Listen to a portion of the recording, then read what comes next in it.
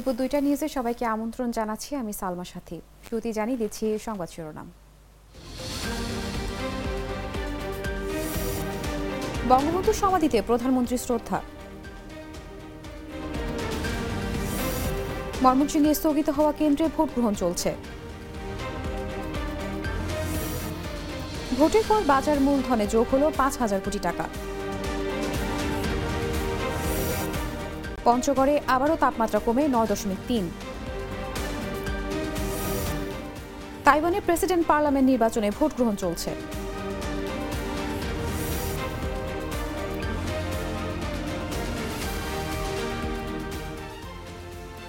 এতক্ষণ শুনছিলেন সংবাদ শিরোনাম।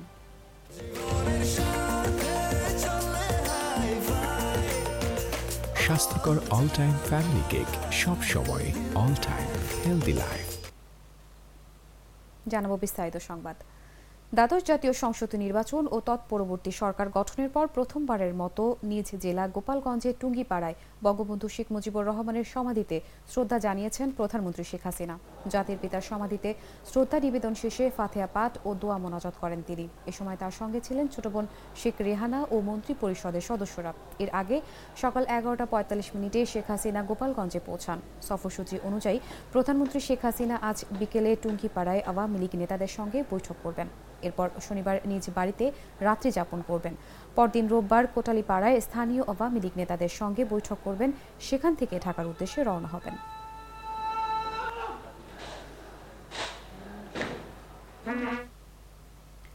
ময়মনসিংহ ৩ আসনে ব্যালট বাক্স ছিনতাই হওয়ার স্থগিত ভালাকাপুর উচ্চ বিদ্যালয় কেন্দ্রে ভোট গ্রহণ চলছে। প্রচণ্ড শীত উপেক্ষা করে শনিবার সকাল থেকে ওই কেন্দ্রে ভোট দিতে ভোটাররা লাইনে দাঁড়িয়েছেন। এদিন সকাল ৮টা থেকে বিরতিহীনভাবে বিকেল ৪টা পর্যন্ত ওই কেন্দ্রে ভোট গ্রহণ চলবে।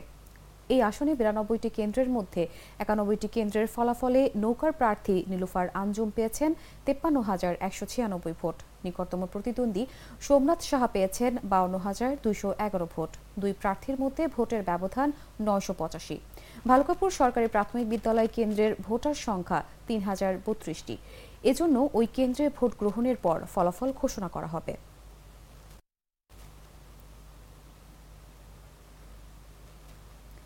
কুয়াশায় ঢেকে আছে ঢাকার আকাশ। শনিবার সকাল 10টা পর্যন্ত দেখা মেলেনি রোদের।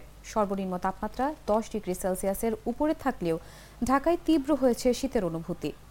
ঢাকায় দিন ও রাতের তাপমাত্রার ব্যবধান 5 ডিগ্রি সেলসিয়াসেরও কম। সর্বোচ্চ সর্বনিম্ন তাপমাত্রার ব্যবধান কমে যাওয়া এবং উত্তর দিক থেকে ঠান্ডা বাতাসে বয়ে যাওয়ার কারণে ঢাকাসহ সারা দেশে শীতের তীব্রতা বেড়েছে বলে জানিয়েছেন আবহাওয়াবিদরা। শনিবার সকালে ঢাকায় সর্বনিম্ন তাপমাত্রা ছিল 13.9 ডিগ্রি সেলসিয়াস। অন্যদিকে শুক্রবার সর্বোচ্চ তাপমাত্রা ছিল 18.5 ডিগ্রি সেলসিয়াস।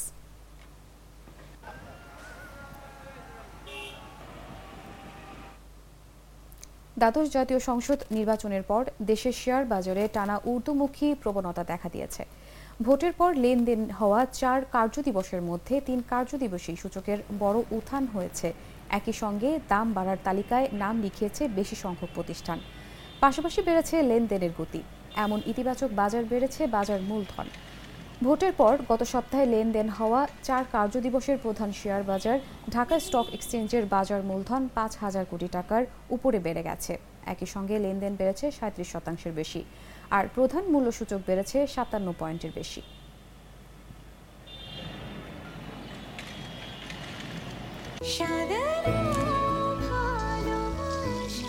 স্পেশাল মানুষদের জন্য মজাদার ম্যাজিক মাসালা ফ্লেভারে মিস্টার নুডলস।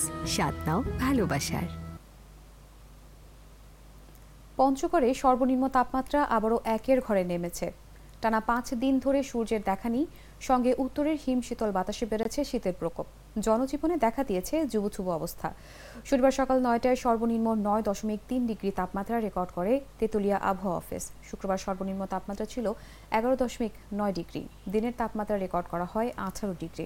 এদিকে মঙ্গলবার থেকে দিনগত কুয়াশা আর আকাশ মেঘাচ্ছন্ন থাকছে। ঠিকমতো সূর্যের দেখা না মেলায় শীতের তীব্রতা আরও বেড়েছে। শিশির বাতাসে দুর্ভোগ বেড়েছে ছিন্নমূল ও খেটে খাওয়া মানুষের।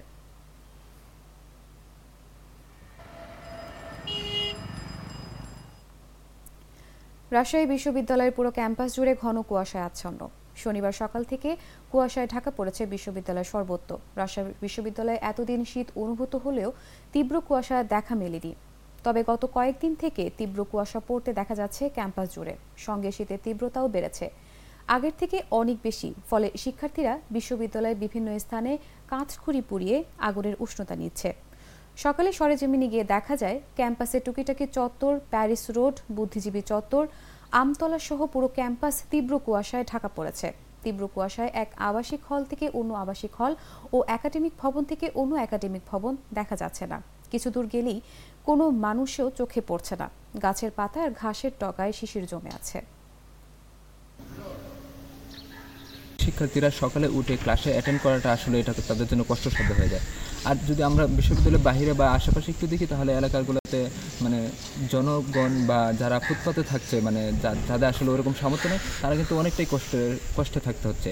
তো ওই ক্ষেত্রে শীতটা আসলে একটু নেতিবাচক প্রভাব ফেলে। তবে শীতকালে শীত থাকবে এবং শীতটা এনজয় করা যাবে, এটা একটু পজিটিভ দিকে দেখা যায়, আবার ভালো লাগবে না। জানাবো আন্তর্জাতিক সংবাদ।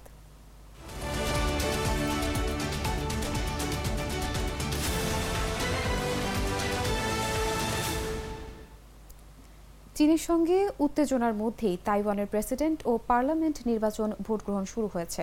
শনিবার স্থানীয় সময় সকাল ৮টায় ভোট গ্রহণ শুরু হয়, যা চলবে বিকেল ৪টা পর্যন্ত। এই নির্বাচন এমন এক সময় শুরু হলো যখন জিনপিং প্রশাসন ধারাবাহিকভাবে তাইওয়ানকে চীনের সঙ্গে এক করে নেয়ার কথা বলে আসছে। তাইওয়ানে প্রতি ৪ বছর পর পর প্রেসিডেন্ট নির্বাচন হয়। সংবিধান অনুযায়ী ২ মেয়াদের বেশি ক্ষমতায় থাকতে পারে না কেউ। এবারে নির্বাচনে প্রায় ১৮,০০০ ভোট কেন্দ্র থেকে ভোট দেবে প্রায় ২ কোটি নাগরিক।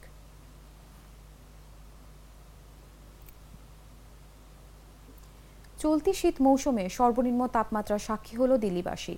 শনিবার দিল্লির তাপমাত্রা নামল ৩.৬ ডিগ্রি সেলসিয়াসে। এমন পরিস্থিতিতে দেশটির আবহাওয়া বিভাগ দিল্লি ও আশেপাশের এলাকায় রেড অ্যালার্ট জারি করেছে। এর আগের রাতে দিল্লির তাপমাত্রা নামে ৩.৯ ডিগ্রিতে। মূলত ভারতের রাজধানী সহ আশেপাশের এলাকায় শৈত্যপ্রবাহ বইছে। দিল্লি ও ভারতের অন্যান্য অংশে আবহাওয়া সংক্রান্ত পরিস্থিতির কারণে ১৮টি দিল্লিগামী ট্রেন বিলম্বিত হয়েছে।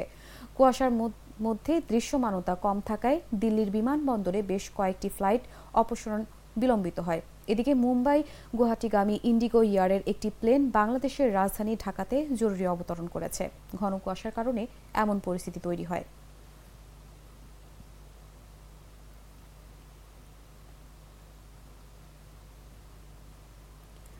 বাহিরে থেকেও বাংলাদেশের নির্বাচন প্রভাবিত করার চেষ্টা হয়েছিল বলে মন্তব্য করেছেন রাশিয়ার পররাষ্ট্র মন্ত্রণালয়ের মুখপাত্র মারিয়া জাখারোভা। তিনি বলেন, বাংলাদেশের কিছু বিরোধী রাজনৈতিক দলের নির্বাচনে অংশ না নেওয়াটা দুঃখজনক। তবে বাইরে থেকেও নির্বাচনকে প্রভাবিত করার চেষ্টা করা হয়েছিল। এমন পরিস্থিতিতে ভোটারদের স্বাধীনভাবে ভোট দেওয়ার পরিবেশ তৈরি করার জন্য বাংলাদেশের নেতৃত্বের প্রশংসা পাওয়া উচিত। মস্কোতে নিয়মিত সংবাদ সম্মেলনে এক প্রশ্নের জবাবে এসব কথা বলেন রাশিয়ার পররাষ্ট্র মন্ত্রণালয়ের মুখপাত্র। শুক্রবার ঢাকাস্থ রাশিয়া দূতাবাস তাদের ফেসবুক পেজে এই তথ্য জানিয়েছে।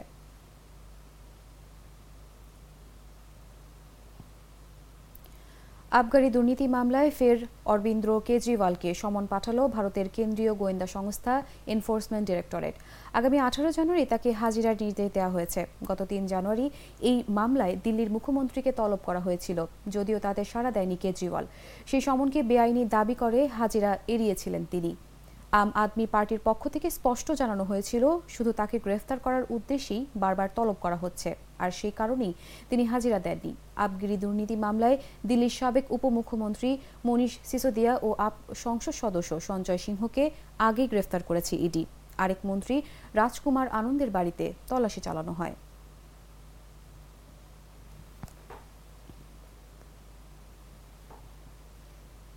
জানাবো খেলার সংবাদ।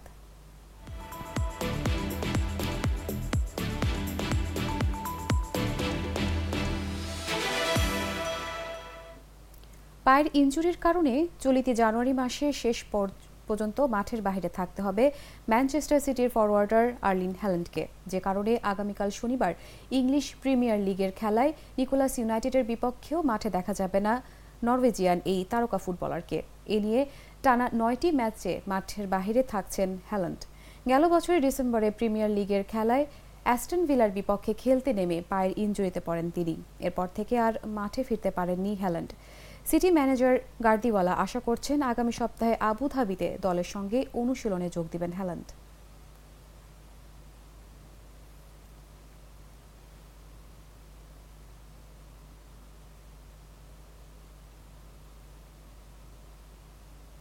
এই ছিল দুপুর 2টার সংবাদে। এতক্ষণ সঙ্গে থাকার জন্য ধন্যবাদ সবাইকে।